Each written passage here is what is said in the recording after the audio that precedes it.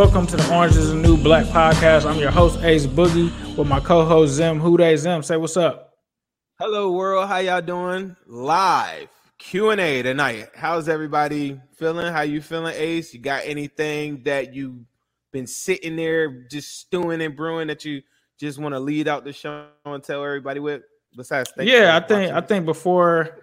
And you guys don't know this, but before we always come on, me and Zim have conversations. Even after we end the streams, we always have conversations. We talk to each other all the time, whether it's on the phone or not. But we were just talking about certain things and certain concepts. And we were talking about Joe Burrow. And I was kind of talking about, and you guys in the comments let me know what your thoughts were. But I watched the interview with Joe Burrow today and took away a couple of things, but the most notable thing that I took away is that it seemed like Joe Burrow, and correct me if I'm wrong in the comments, like I said, this is just the way that I took it. It's just my point of view. It seemed like he was kind of subliminally calling out certain players that may not practice as hard, may not play as hard, and basically said, if you're not going to play hard, then you're not going to play. So we were trying to wonder who exactly that could be directed to.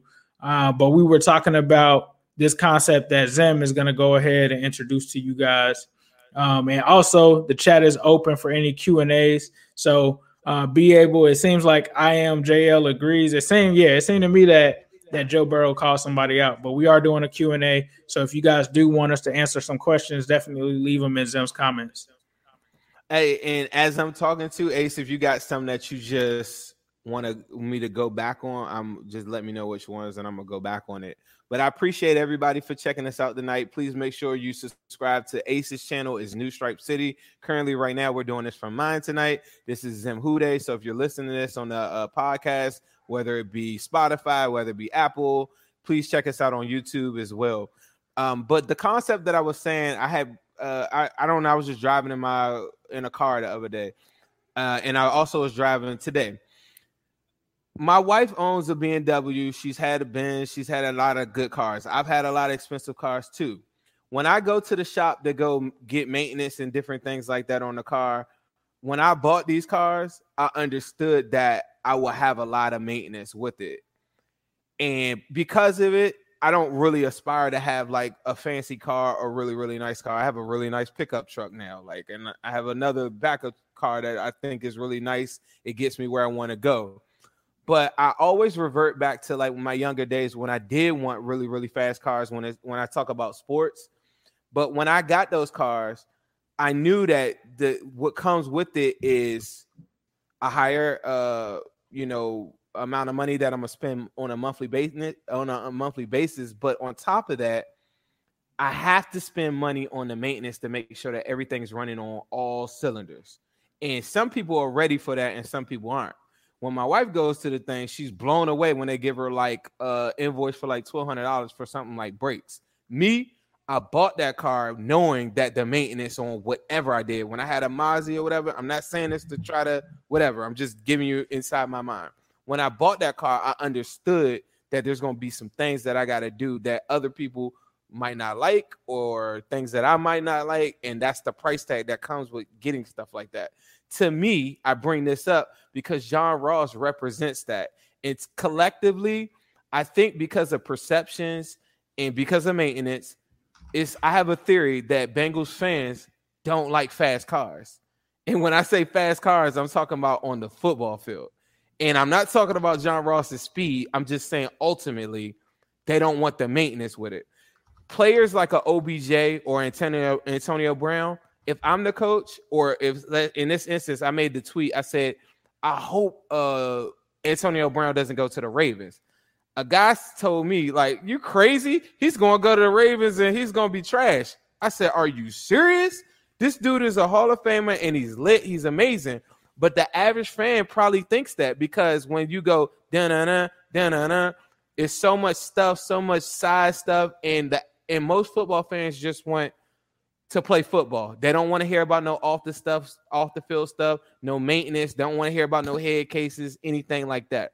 For me, if I have good coaching in place, if I have people around him that are going to work with him the same way people work with my ass, like y'all talking to Zim Hude now. Like, y'all don't know me 10 years ago, like, you know what I'm saying? Nobody would have ever thought I'd be right here, right? But people were around me that were smart enough to point me in the right direction, you know, like to show me the proper way to carry guns instead of, you know what I'm saying, the way that I might have done it before or whatever, you know what I'm saying? All these different factors that people get in trouble for. If you could put these players around the right people, then it will work. No, OBJ wouldn't work here, and no, Antonio Brown wouldn't work here because they don't have the stability in other things like that to work around it. And also, the front office doesn't want Ferraris because they don't want the maintenance, they don't want the PR, they don't want nothing with it.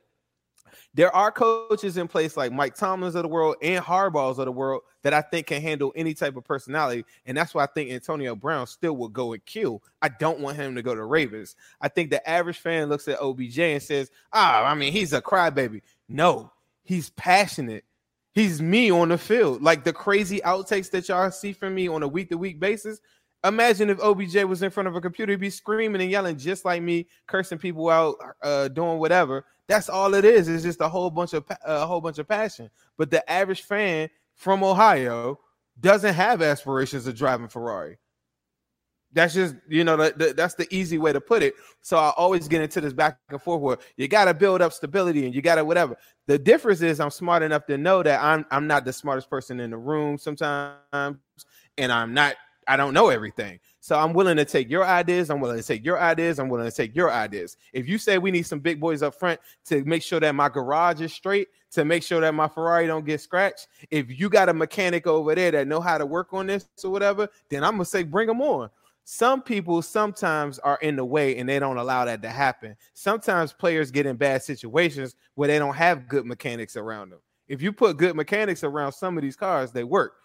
AJ Green 2 weeks ago was a Ferrari that's been running crazy for 6-7 years. And then he finally had some blown tires and stuff for 2 years and everybody turned on him. They didn't want the maintenance. The same thing happened to Chad Ochocinco at the end of his tenure. They didn't want the maintenance. To me, it's a Bengals thing. I could be wrong, but that's what happens when you have these high volume players that require a lot more attention and have a lot more passion and express it that way. You got a Ferrari and this guy named Joe Burrow as well.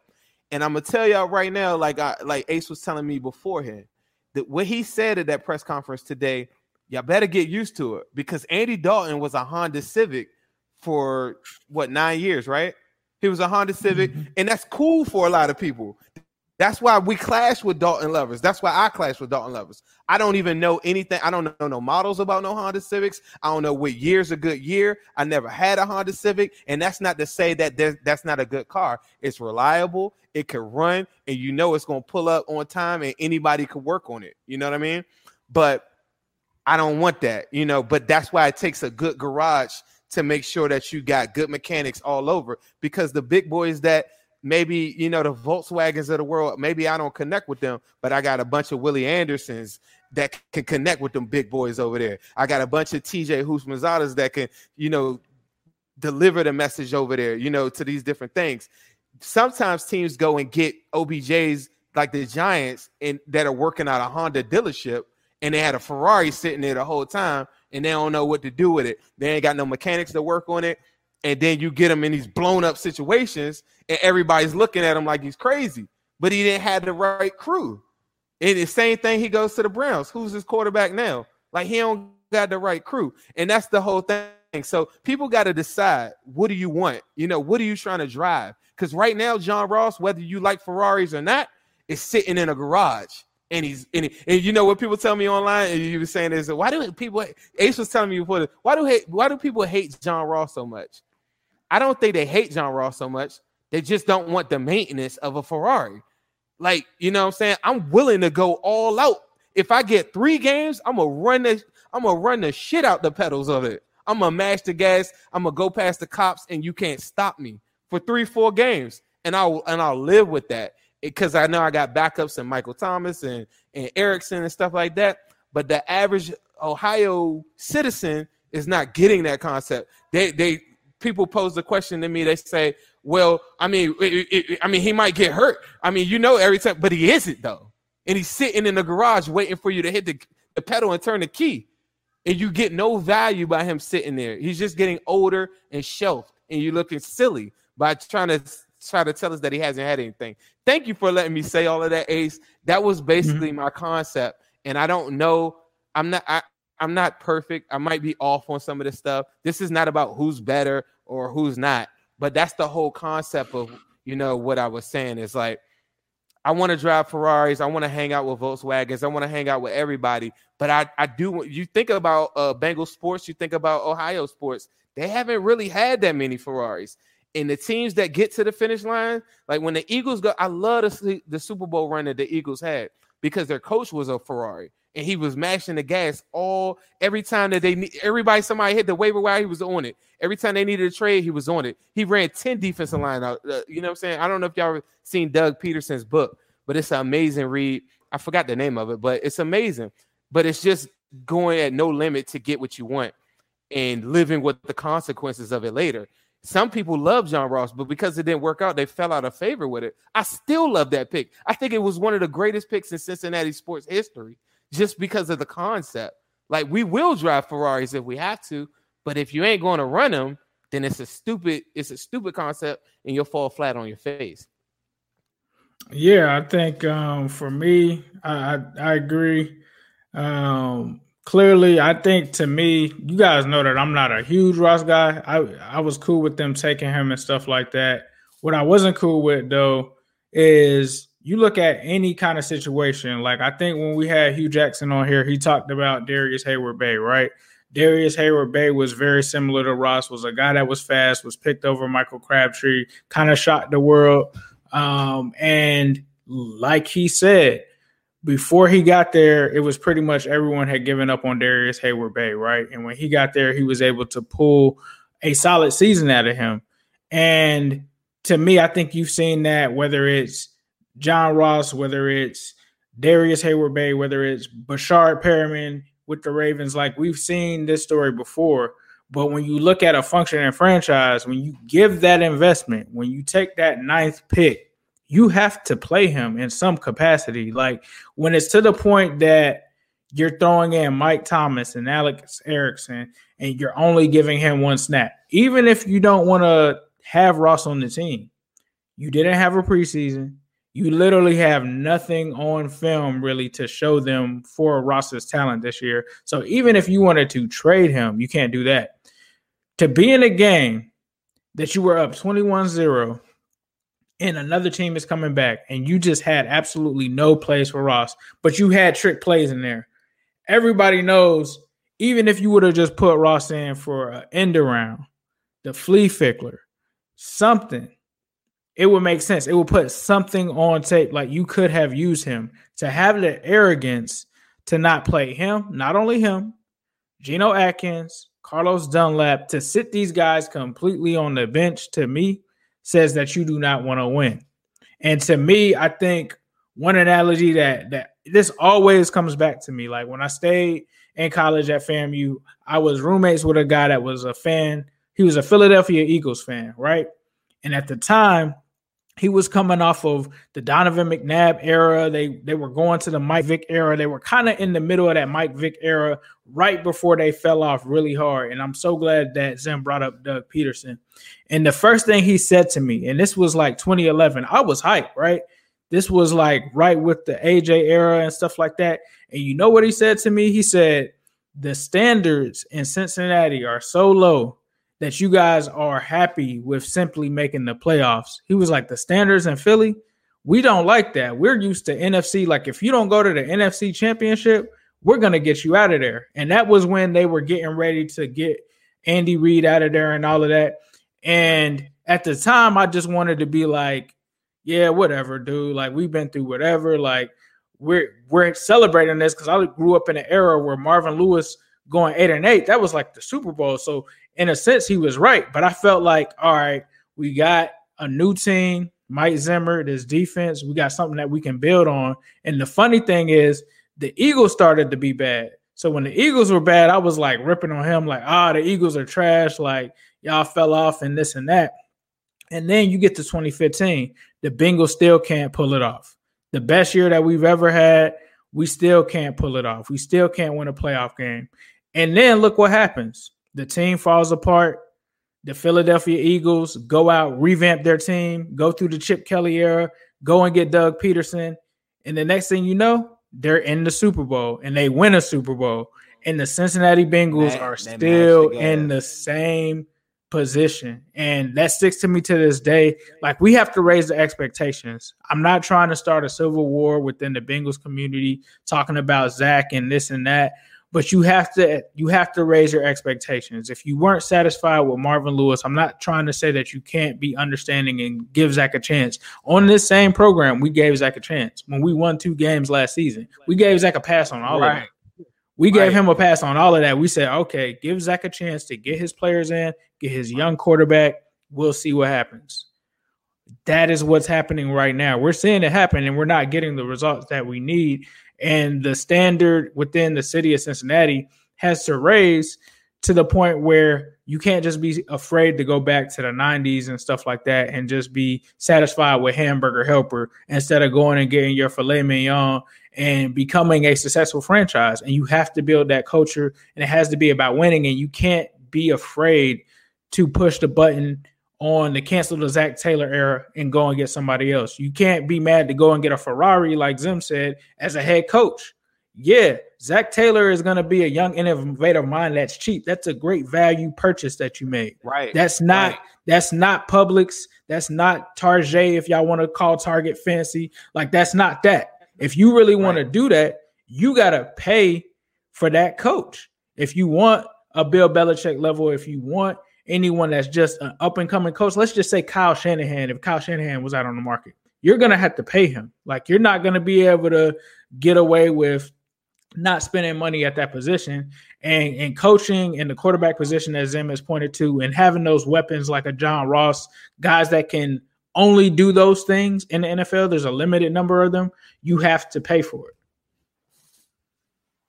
Yeah, I mean, 100% agree. Like, they just try to – that when people – the reason I brought this out is because there are proven formulas where we have homegrown talent. Like, I'm still a believer, and I know a lot of people have turned on Duke Tobin.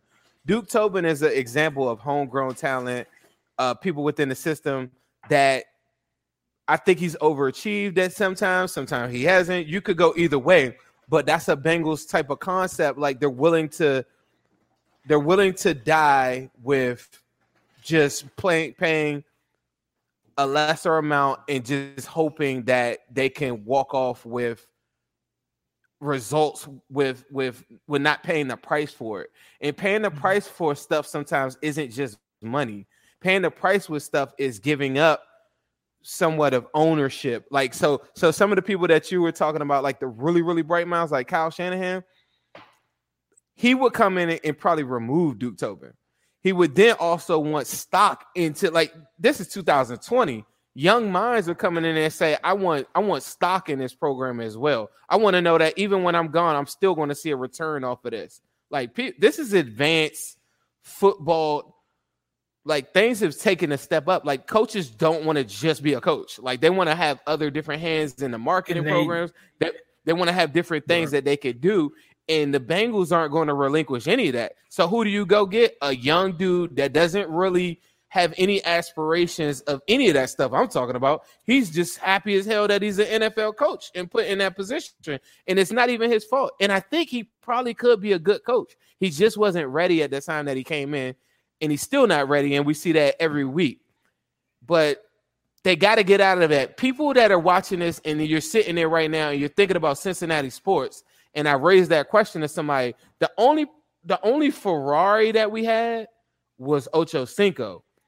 But at the end of it, and I mean, you had other players that are really, really good, but Munoz isn't a Ferrari. He's not going to come out and demand anything. He's not going to have any antics or anything. Ocho Cinco is a Ferrari, and to this day, there's some people that I know that be like, I couldn't stand the guy. I'd be like, what? You know, they'd be like, man, every week, why didn't he just shut up and just play? I'm like, because everybody's not made up like that. Like, some people got a little, you know, whatever. But that was the only person. But they've never gone out and gone to go get a Ferrari either. So this offseason, when they went out and got the DJ Readers of the world and different things like that, I'm like, cool. But they still don't have the right mechanics. and you still got to have these guys that you're paying top dollar for so that the whole garage is good. So we could all work together on our different ideas is my concept. But when you do get a Ferrari or you do get a John Ross or somebody of that thing, you can't just turn your back on it when it doesn't go your way. And you can't just push it off like, oh, well, he always gets injured. So if you get your car out the shop that it was in the car, your car was in the shop last week. Now you got your car back. Y'all not driving your car this week because you think it might break down? Nah, I'm going to go and run.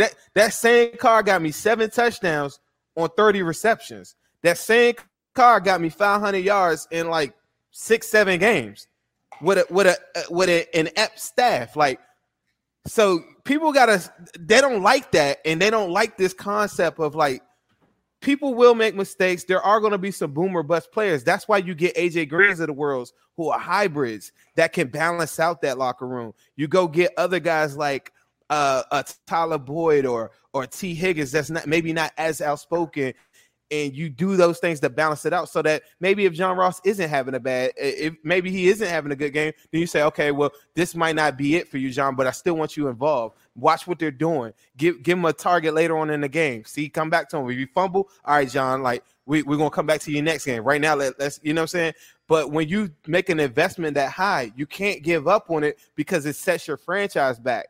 And when people, even if you don't like the Ross pick as much as I don't like the Billy Price pick, it sets my franchise back when you don't play him or you don't have a role for him. I've seen them run out a big jumbo package where they brought Fred Johnson in for 2 snaps. If they could do that for Billy Price, I'd be just as happy. Even though y'all think that I don't like Billy Price, these are all investments for all of us. So you shitting on a player or saying that he's a wash or whatever, it doesn't do anything to advance us. And that's the whole thing I want to do too. But let's get off of that. Zach Taylor, you gotta come with something better. Do you have any thoughts on this past week? Blowing a 21-point lead that maybe Zach Taylor could come into Cleveland and talk about. Do you have anything that you think maybe translates, or do you think do you have any thoughts? I think my thoughts are it's going to be hard for them to go into Cleveland and get a win based off of what I've seen from the injury report. I think a lot of people and really when you were watching the game, at least when I was watching the game, the real turning point started when Joe Mixon went out of the game because they had the perfect mix between AJ Green, Tyler Boyd, T. Higgins, and Joe Mixon. Joe Mixon was getting yards against that Colts defense, which is not easy. Like a lot of people average like 2 to 3 yards per carry. So when Joe got it going, it really got the offense going. And I also paid attention to the Inside the Jungle podcast this week, and they had Jeff Hobson on. And I think that he said something that really stuck with me is that they have gotten away from running the ball. You look at the common denominator between the past 2 years, they have not run the ball. It wasn't until they got Joe Mixon going last year that they actually won games. It wasn't until we got Joe Mixon rolling this year, it was in that game that we won. And I'm not a big guy that talks about correlations, but this is still the AFC North. I think Zach Taylor thinks he's in like the NFC West or something like that. And this is the AFC North. You have to be able to run the ball.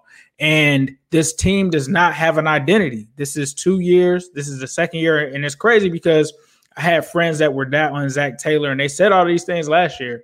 And I was like, nah, give him a chance. That's not valid. Yeah, we have to see it play out. What they were saying is true. I have to admit it. This team does not have an offensive identity. You can't tell whether they want to run the ball. You can't tell whether they want to pass the ball. It seems like Zach wants to pass the ball as much as possible. And when you have a player like Joe Mixon there that you just handed this deal to, it makes absolutely no sense not to have him involved in the run game. And if you're going to pass it, it needs to be something like the Saints do with Kamara, but you don't do that.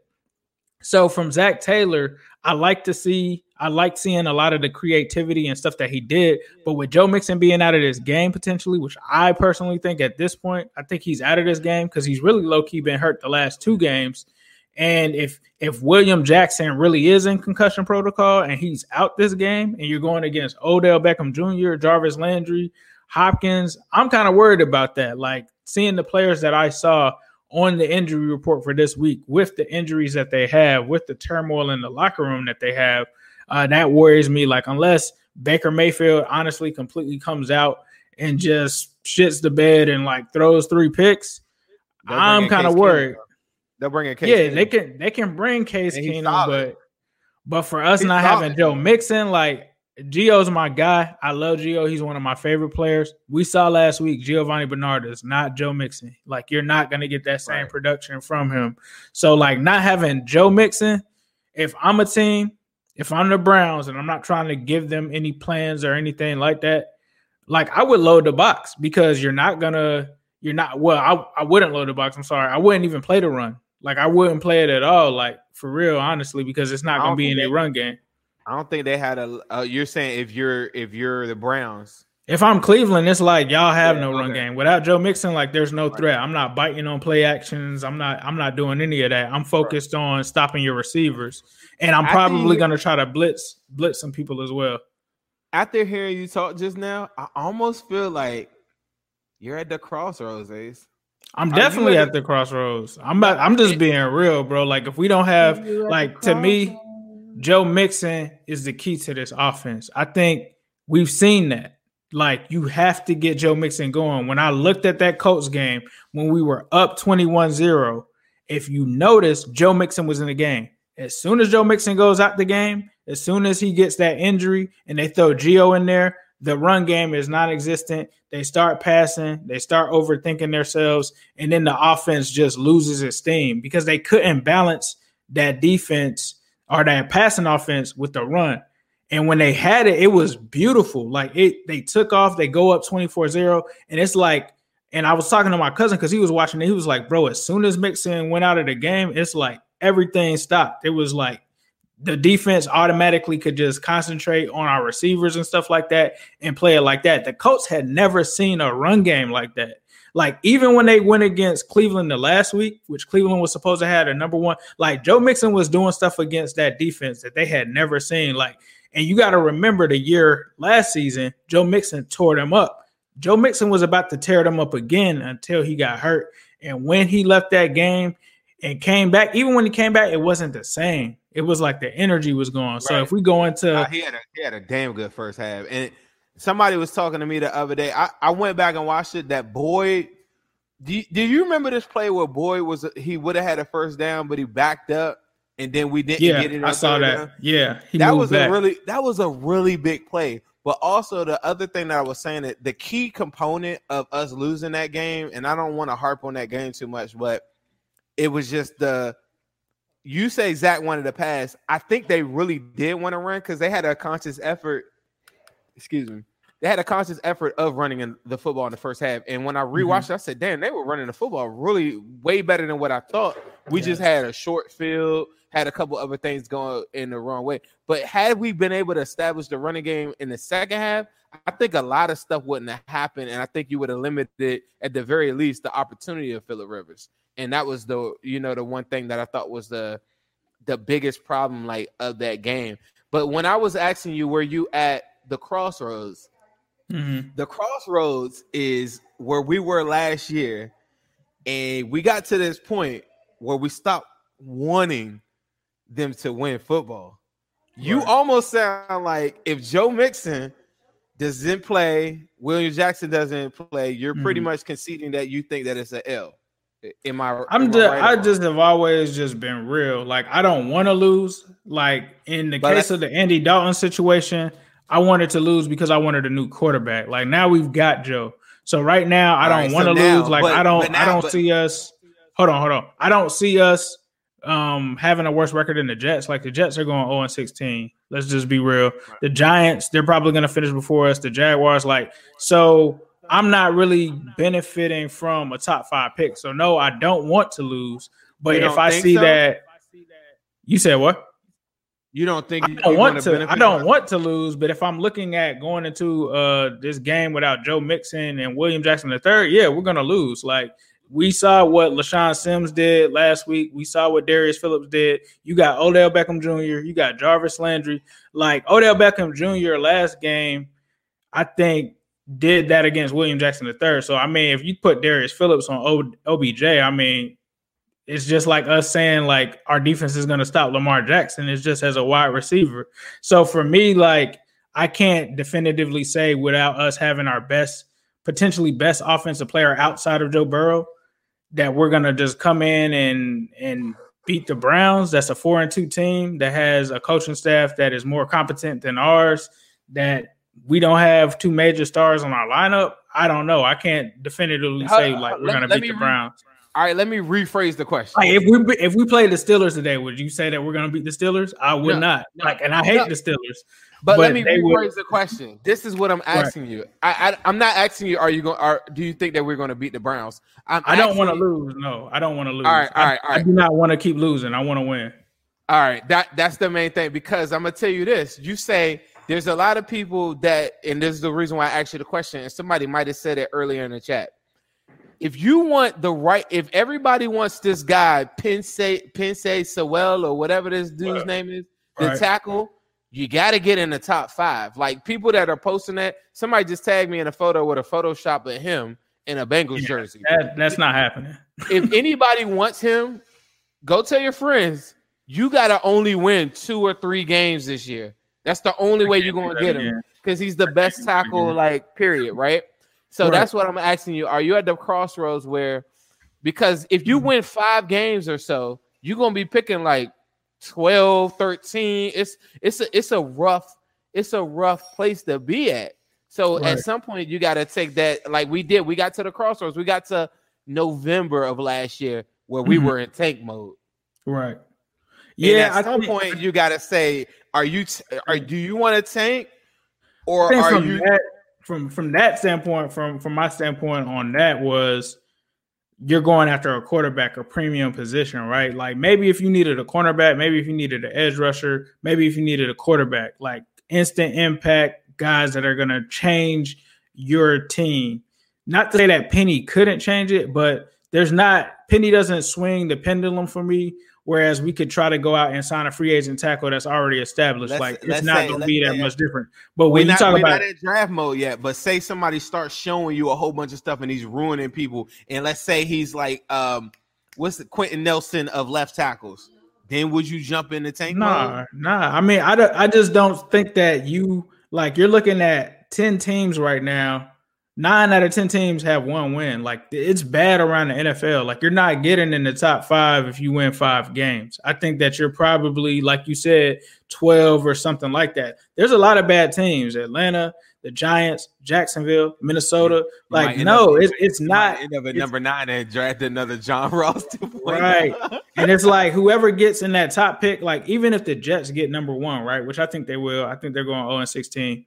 They're probably going to pick another quarterback. They're going to go out and get the kid from Clemson and stuff like that. Like Penny, to me, like, yes, he may be great in this and that. We don't know for sure if he is. Like if there's a guy out there, like let's just say, for lack of a better example, I'm not saying that this is real, but let's just say hypothetically Tyron Smith is out there as a free agent. Are you really going to try to pick Penny instead of taking him? I'm taking Tyron Smith because he's a Pro Bowl tackle and I know what I'm going to get. Like you can't really guarantee that a lineman is just going to be a stud off the rip. Like you might get lucky here and there, but look at the Giants right now. Didn't they pick Andrew Thomas? Didn't they pick him in the top 5? Right. He hasn't played like it, but then the Bucks went out, or the Browns went out and got their guy, and he's playing better than him. So like, to me, it's a crapshoot for a lineman. Nah, I'm not willing to just concede the season. I want to see some wins. The only thing that would make me say, if we lose, we get rid of Zach Taylor and we're going to bring in a good coach, maybe. But nah, I want to actually win. I don't want to lose. That's the scary part about winning with Zach Taylor, is I think that the Honda Civics, the Dalton lovers of the world, that will be enough for them. And that's the scary part for me, is that they will win 5-6 games and they will see the stability in that and say, you know what? There's carryover for that. And I'll be like, nah, I've already seen enough. Like, we all know, if you sitting here right now watching this show and you think in the back of your mind Zach Taylor is going to wake up tomorrow, the day after that, and be some genius level coach, and he's shown us how he has not already, it don't happen that way. I'm here to tell you, he might be a great coordinator further down the line, whatever. He might be a better head coach down the line, right? But as of right now, in this very moment, these next couple of years, he will not win you a ring, and we all know that. So you got to identify: are you just trying to go to the playoffs? Or are you trying to get a ring? Because I do think eventually, if they stuck with him and Joe Burrow's there, and then they address free agency the same way they did this all season, or whatever, I think he would take you to the playoffs. But he ain't going to out coach Harbaugh, Andy Reid, Belichick, none of them. None of them. And if you being real, you need to say, yeah, like get him about it. You know what really scares me? What? The worst thing that we could do is lose all of these games. Let's say Penny goes early and they take, and I've been hearing this, they take Jamar Chase. Jamar Chase is not like, we got to protect Joe Burrow. We can't go out there and grab another receiver. I've already been hearing people say, let's let AJ Watkins get another receiver. And that's really just like ripping Waddle. The Band-Aid off. Yeah, Waddle, like, no, I'm not doing that. Like, I don't. And I told people this the year that we picked John Ross. It was nothing against John Ross. I was telling people we didn't have anybody to replace Big Wit. I was like, we got Cedric Ogbuehi, which we know is trash. And I told my man Moody this, and he can vouch for it. I said, we got Cedric Ogbuehi that we know is trash, Jake Fisher that is trash. And this was when people was talking about Mike Williams, John Ross. It was right before that. And I was like, bro, we literally don't have an offensive line. It doesn't matter if you had Randy Moss there. Like, the quarterback's never going to be able to get the ball to him if you don't get him a tackle or something there. Right. We didn't do it. We went and got John Ross. And honestly, the biggest reason that John Ross, this offense, period, has not worked is because they don't have people to block long enough for them to be able to make their routes and stuff like that. Like, if John Ross goes to the Chiefs, he's taking off. If he goes to the Eagles, he's taking off. If he goes anywhere else outside of the Bengals, taking off. He goes anywhere, he's taking off, because those teams have invested in their offensive line. They have people there that know what they're doing and will have the line stay strong enough for them to be able to compete these plays. And I think that that's where Bengals fans are missing the point is we need to draft offensive linemen. We got to protect Joe Burrow. Like, look at what the Colts did. The Colts literally spent most of their draft capital protecting that, because when Andrew Luck was there, they didn't do that. And as a result of that, he got beat up. Yeah, they went to the playoffs. Yeah, they won some games, but Andrew Luck was supposed to win a Super Bowl, especially coming off of what they did there, and they waited too late to invest in the line. The Bengals are really Andrew Luck in this situation. I'm not saying to not be able to go out and get a wide receiver later, but you got to at least spend one or two picks on that line. One has to be a guard, one has to be a right tackle. You got to shore those up, or whether you deal with that in free agency, whatever you got to do, get the foundation right, and then get the rest of the pieces right. With that said, I do think that there's a chance that John Ross could be traded to Philadelphia. That's just what kind of makes sense to me. Philadelphia, no receivers right now. They just did something where they made Fletcher Cox restructure his deal. That could be to allow them to take on John Ross's contract. To me, you just got to give that kid a chance. Like, he's going to leave here. All of you guys that are doubting him, I'm not the biggest Ross fan. I'm just telling you, as a logical football fan, he has talent. He has speed. You put him in an offense where they're doing that. Like, you send him to the Arizona Cardinals, he's going to take off. It's going to happen. And then you're going to be upset. And then you're going to be like, why didn't we do that? That's what's going to happen. But I think that he gets traded. It's certain players that I think work, and it's certain players that don't. If I'm matching it up with the personality of, I listen to you all, the people that are here tonight, I appreciate you more than anything, because outside in my bubble, like, I'm all like around the people that I'm at, I live a very fast life. So a lot of the concepts and things that people tell me or whatever, like, I'll be like, oh, okay, whoa. Like, that's why John Ross pick is like big. Like, I love the pick because it's like, let's mash the gas, let's go crazy, right? But I learned a lesson in life with that, is that, like Ace just said, you have to block. You have to be able to you have to win the trenches. You got to understand, where are we? We're in the AFC North. Like, the Browns are 4-2 right now, because even in the offseason, if it ain't, they did so much between them and the Bills. They did everything in the draft and the free agency to go bulk up their line and do it on the defensive side in free agency with Sheldon Richardson, people like that, Olivier Vernier, all these people like that they bulked up the trenches. You look at our trenches, I think we did the same thing in defense, right? But it's just so crazy that we got 6 starting defensive linemen that are just hurt, and people just kind of disregard that part. And that's a big factor in this whole thing. But moving forward, we got to put it all together though. I just want people to understand that if you go get like a flashy player or something like that, there's a little bit more that comes with it sometimes, and y'all got to be open to it, because if you're not, you're gonna be on some Marvin Lewis stuff and just ruin this dude's mind. Like, and I don't want Joe to be ruined. And the reason why I said that is because of that. All right, listen. The reason why I love Joe Burrow as much as I do, and a lot of y'all might not be paying attention to some of the stuff that I show now, but I showed it on Twitter. I showed it on the gram. What's the first thing Joe Burrow did when he signed? Right, he went and got a chain. You know me. I like chains. I like ice. I like big houses. Like I want cool stuff. Right. People that have that type of, like, he has other aspirations, I believe, outside of football. He has other demands that he wants. He is from Ohio, but he's not like with his mindset, he will roll out on you. Like Hugh Jackson, when we did the Hugh Jackson interview, y'all got to understand the makeup of people that don't think like everybody that's in your neighborhood. I don't think like a lot of people that we engage with every single day. Joe Burrow and me, I feel like I'm connected with him. We listen to the same music. I like his car choices. I like his suit choices, different things like that. Those things kind of matter. When he comes to a press conference and says some of that stuff, imagine if this 3 years from now and maybe they aren't winning and we're past the honeymoon stage.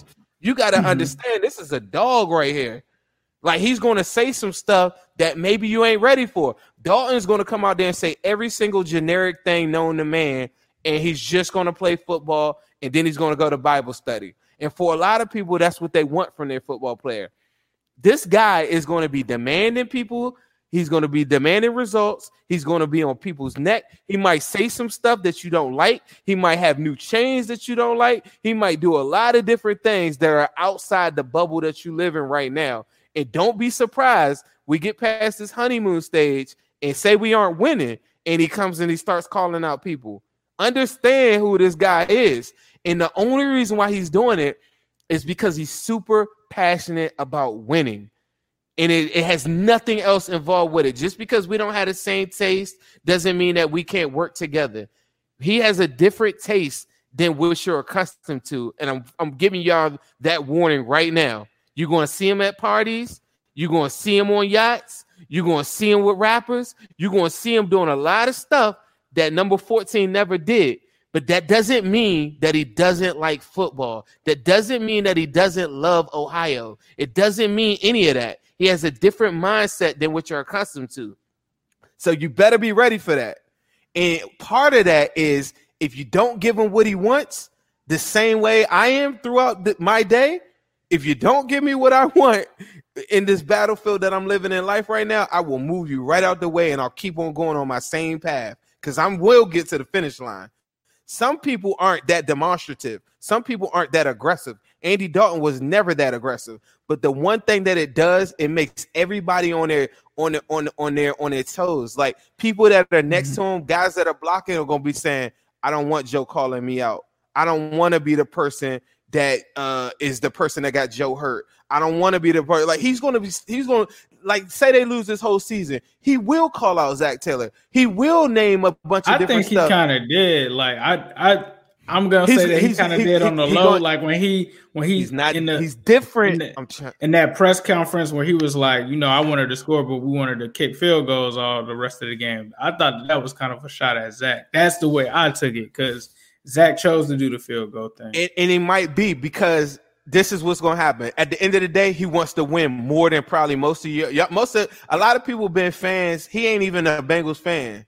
Most of the people that's probably in here right now, most of the people listening right now, been a Bengals fan longer than him, but he wants to win way more than you.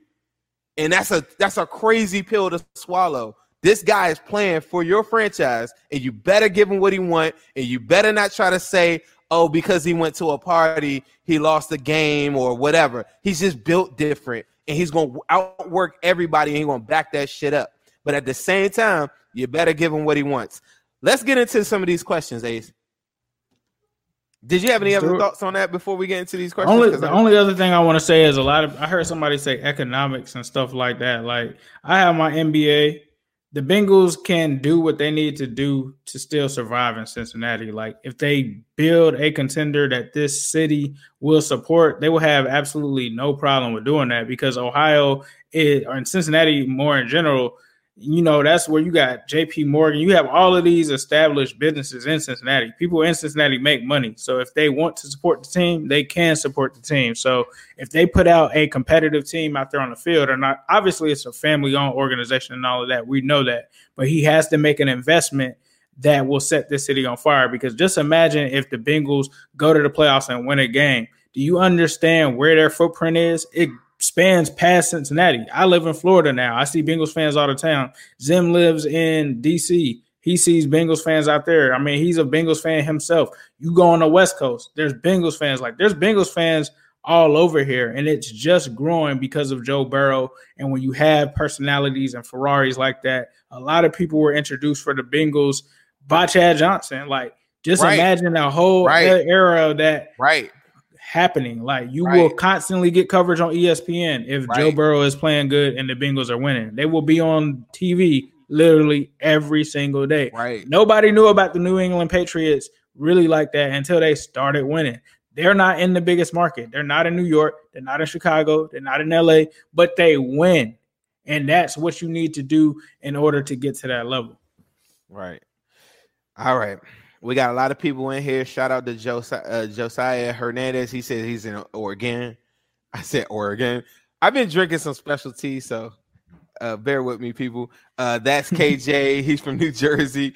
IMJL says he's live in California. I think Ross needs to go to Cali for real. That was my thought. I could see that. I could see him going out Cali there. Boy, get him comfortable. San Francisco would, yeah. I could see him there. That's why I said 49ers, and you got a genius coach. He's smart as hell. I think it works. Let's go. Nandon says, how long until we fire Zach Taylor, Ace? How long until we fire Zach Taylor? So from what I heard with Jeff Hobson yesterday on his interview on Inside the Jungle, he said, whenever we know, we'll know. I think for me, I feel like Mike Brown may give him the end of the season, but if Joe Burrow I think the Steelers game, mark that game down. I know a lot of people talk about how Mike Brown hates the Browns, and he does because of the ownership and the history. But if Joe Burrow goes out and gets sacked in the Steelers game like 10 times or gets hurt, something like that, Zach Taylor's gone. So I think within these next 4 weeks, and excluding the bye from that, this stretch will determine how long he's there. I'd probably say it's a 60-40%. I'd probably say it's a 40-60% chance that he's fired during the season. Right now, I'm leaning towards the 60, but if Joe Burrow gets hurt, that's probably 98. He's out of there. Okay. I mean, I second that. I think I was telling you this. If they had a 2-loss stretch, I think his seat is super hot. And I said that right before the Colts game, because Mike Brown does not like losing to the Browns. Now, if it's a close game, that's one thing. But I really feel like his seat is like on fire if they get blown out by the Browns. Like, if the Browns come and dog us by like 20-something points, I think I feel like that's going to be the whole entire press conference, because I just think that's the whole thing. But like you said, the Steelers game, I don't know if that's a great measuring stick because they're so good. I think losing to a team that Mike Brown doesn't like the Browns, he absolutely wants to kill the Browns every single time we play them. Oh, definitely. Or like getting embarrassed by a team that's like, say we play the Giants or the Redskins or something like that, and then we like lose bad. I think something like that is the only way you can see him getting fired in season. Mm-hmm. Nandon also says, should we build our line through free agency or the draft? I think you got to do a mix of both. I think from the right tackle position, you go out and you get someone that is an established veteran. I wanted Jack Conklin last year. Find someone like that and go ahead and sign him to a deal because it solidifies your line. When it comes to the guard, the Bengals historically don't like paying guards. So go in the draft and get you one. And a guard you can get a good guard in the second or third round. Like, you can get one. You need 2 guards. Yeah, I agree. You definitely need 2 guards. So maybe you do sign one in free agency. Larry Warford, I mean, we've talked about it. he lives around this area. I think it's got to be a couple different things. If you're drafting in the top 10, then yes, let's go get the tackle. If it is Penny, right? Somebody like that. If you're top 5, then you could go do that. But outside of that, if we're talking about losing AJ Green off the books potentially, Geno Atkins, Dunlap, guys like that, Gio gets you like $4 million off the books. Like you got a bunch of guys. I saw a figure where somebody was showing he had like 67,000 in cap space.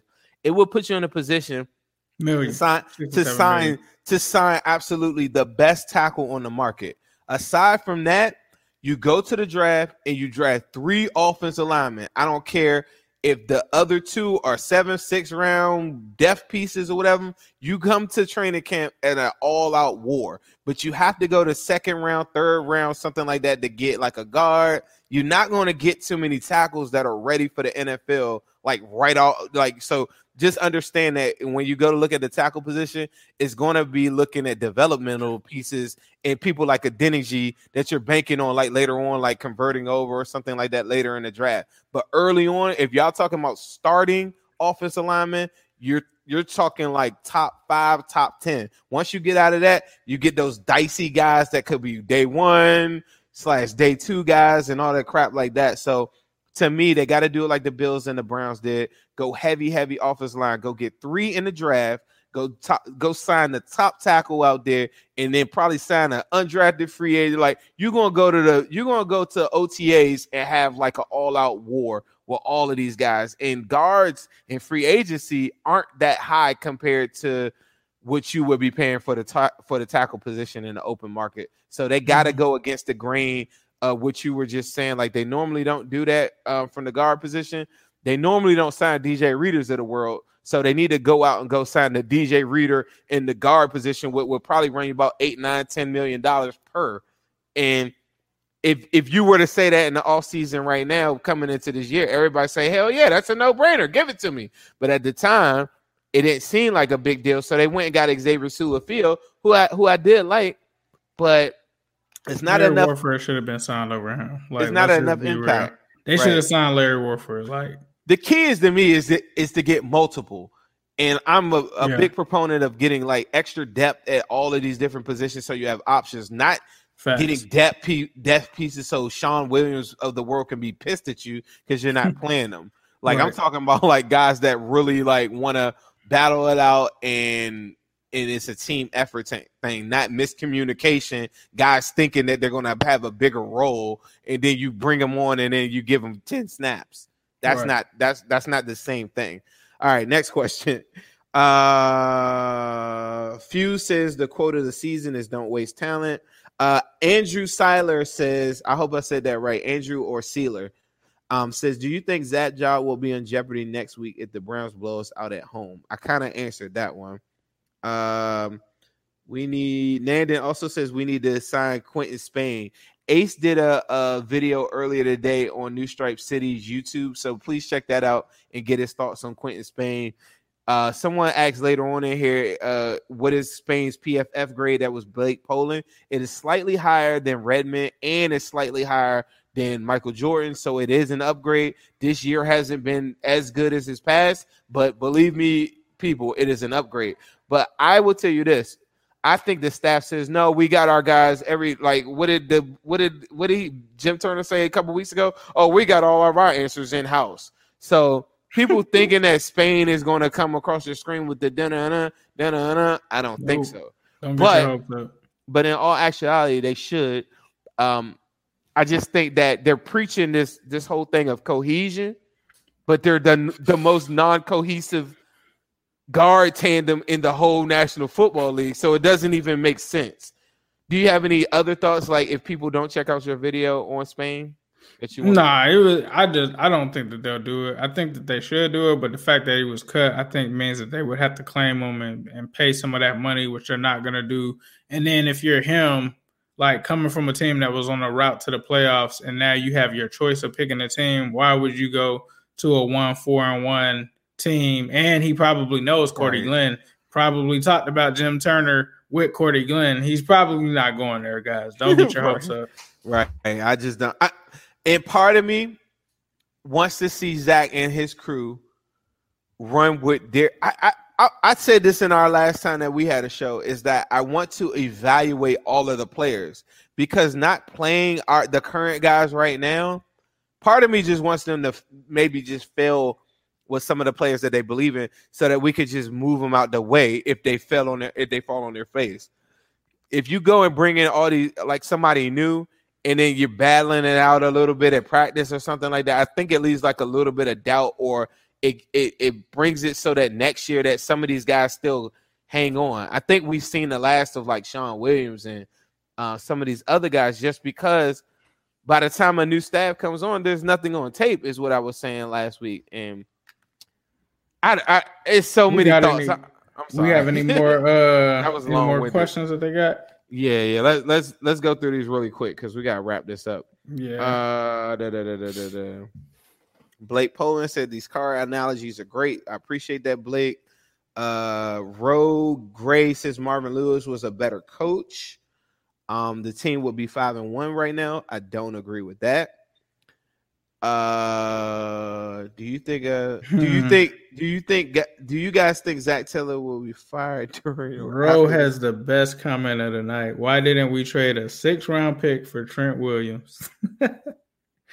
Didn't Trent get traded for like a 3rd or 4th or something like that? I think it was a 6, bro. I don't think he's wrong on that. I think it was like a 6. It was low. It was super low. It was like a 4. It was super low. I'm gonna fact check it right now. I appreciate you guys for hanging. 5th round pick. 5th round pick. That's nothing. Who do we pick in the 5th round this year? Y'all can't even say who we picked in the 5th round year. Was it a Dingy?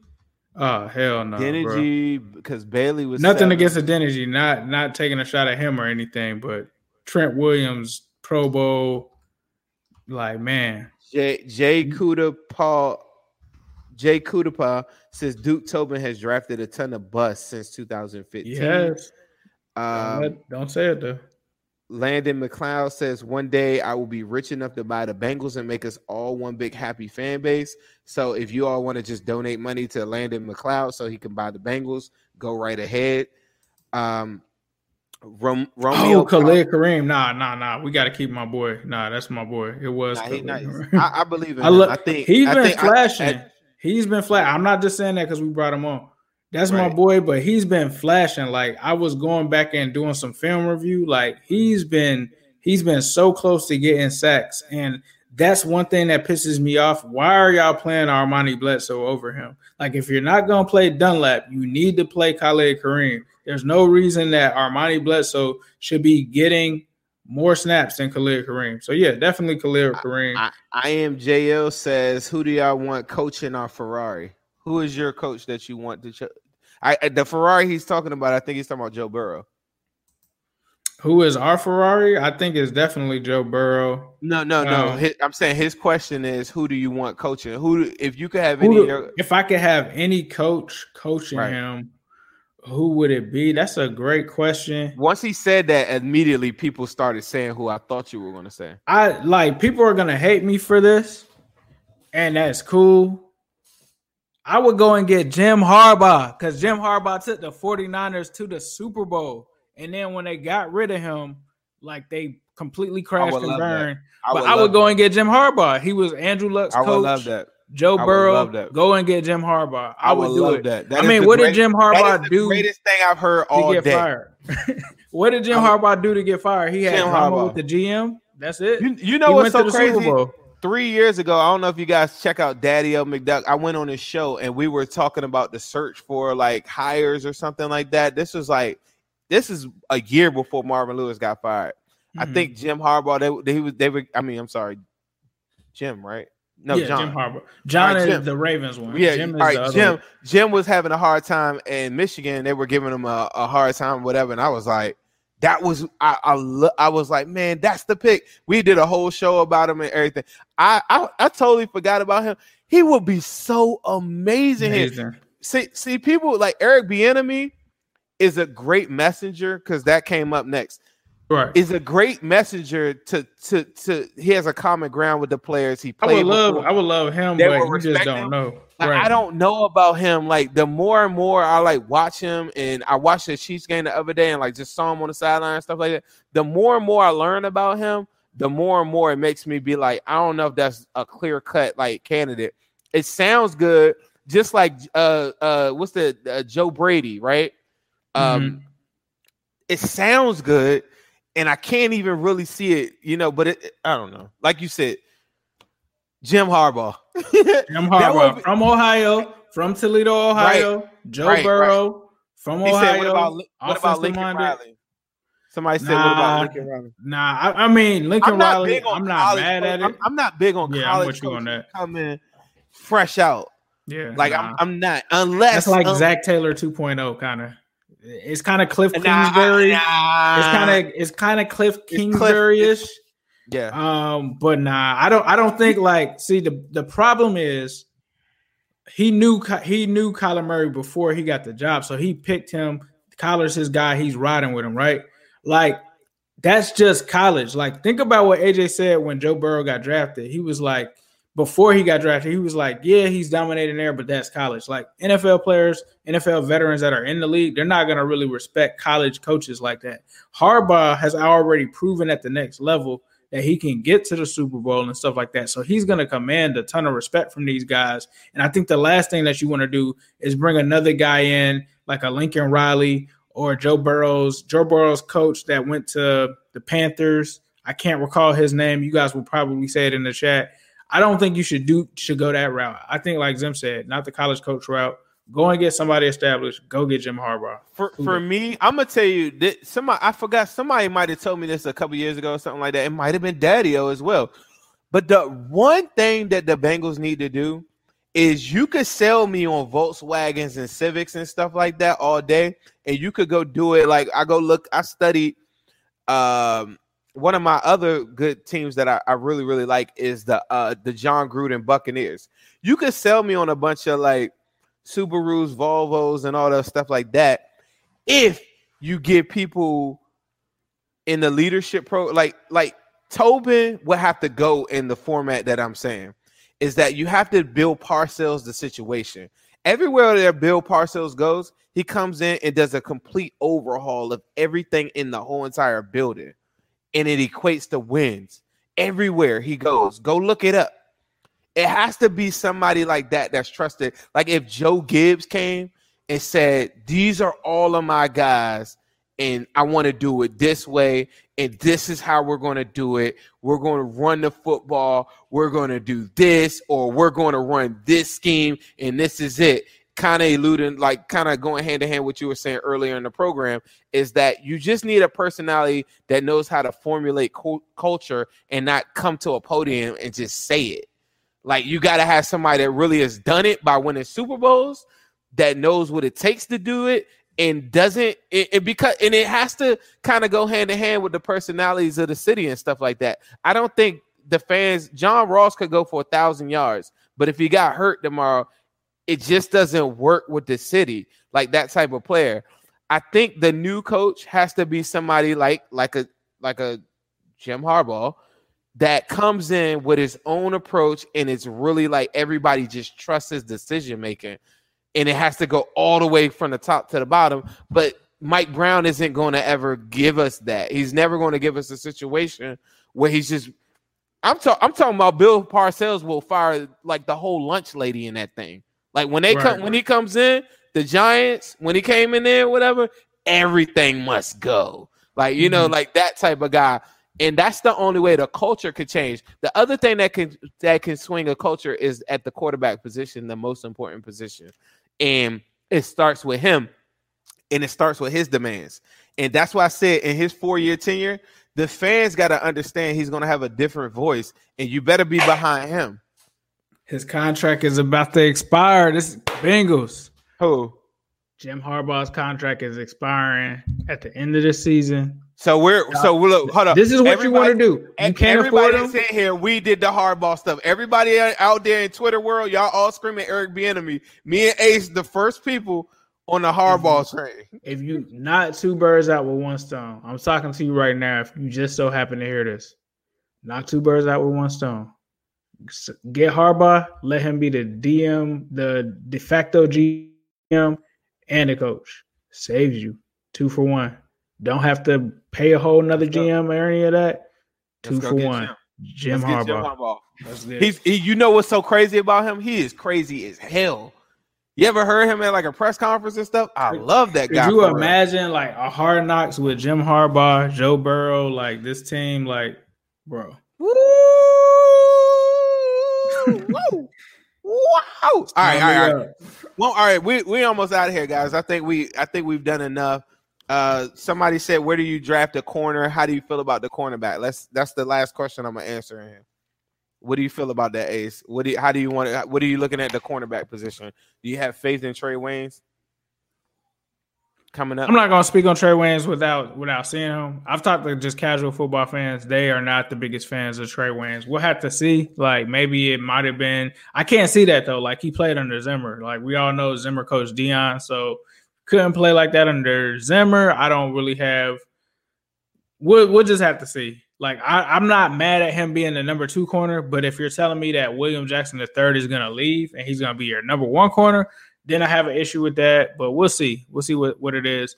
If that is the case, if their plan is to try to go after a Surtain or Patrick Surtain's son or something like that next year, I think that would be a mistake. I think that you should retain William Jackson III, but we'll see what Trey Waynes has if he makes it back. I don't think he's making it back this season, but we'll see. I'm with it. So, thank you very much for checking us out, people. Please hit the subscribe button on this bad boy here. I appreciate you every day of your lives more than you could think of. If you have friends and people around you that are telling you, hey, you shouldn't be a Bengals fan because you tell them to eat shit and tell them Zim said it. And that's all I want to say to close. It's like, no, just but I want to applaud everybody for sticking through this thing, honestly, because this is going to be a rough season, but I don't think it lasts long because we got number 9 at the helm. Ace, you got any closing thoughts that you want to say? Nah, don't let your Ohio State fanship like make you think that Jim Harbaugh is not a good coach when he went to a Super Bowl. Like I don't want to hear that. Don't make your Ohio State fandom think that Billy Price is not a bust over John Ross. But yeah, that's all I got. Thank you guys for rocking with us. We appreciate all the support. Can't wait to talk to you guys again. Who?